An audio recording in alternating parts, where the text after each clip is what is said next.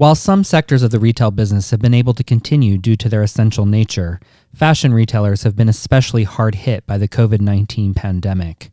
Most major fashion brands ceased brick-and-mortar retail operations in mid-March, right at the height of the spring selling season, focusing their efforts on e-commerce.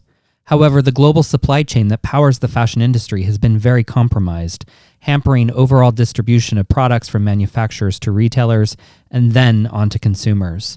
And because the virus is affecting different parts of the world at different times, normal supply and demand has been thrown off balance. For example, while the US was still business as normal during the early part of the year, China was all but shut down. Now the reverse is true. On top of that, as more and more Americans are unemployed due to the crisis, retailers can expect to see sales drop.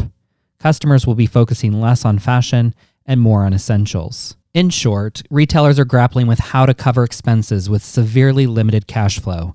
This has led many companies to make the hard decision of letting employees go or putting them on furlough, which is unpaid leave. The hope for retailers is that if they can withstand the crisis, keeping their workforce will help them to get back to business quickly.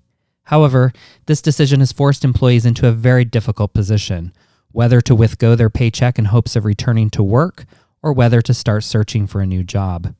The longer the crisis continues, the more this issue is exacerbated for the company and the employee. The reality is that retailers don't have a lot of choice at the moment, and the hard truth is that most retail executives are likely using this time of crisis to rethink business as usual, to really consider what their core value is to consumers and how to refocus and reset. The implication of these decisions will be dramatic. News Bites is a Fashion Consort production. Visit fashionconsort.com for more information.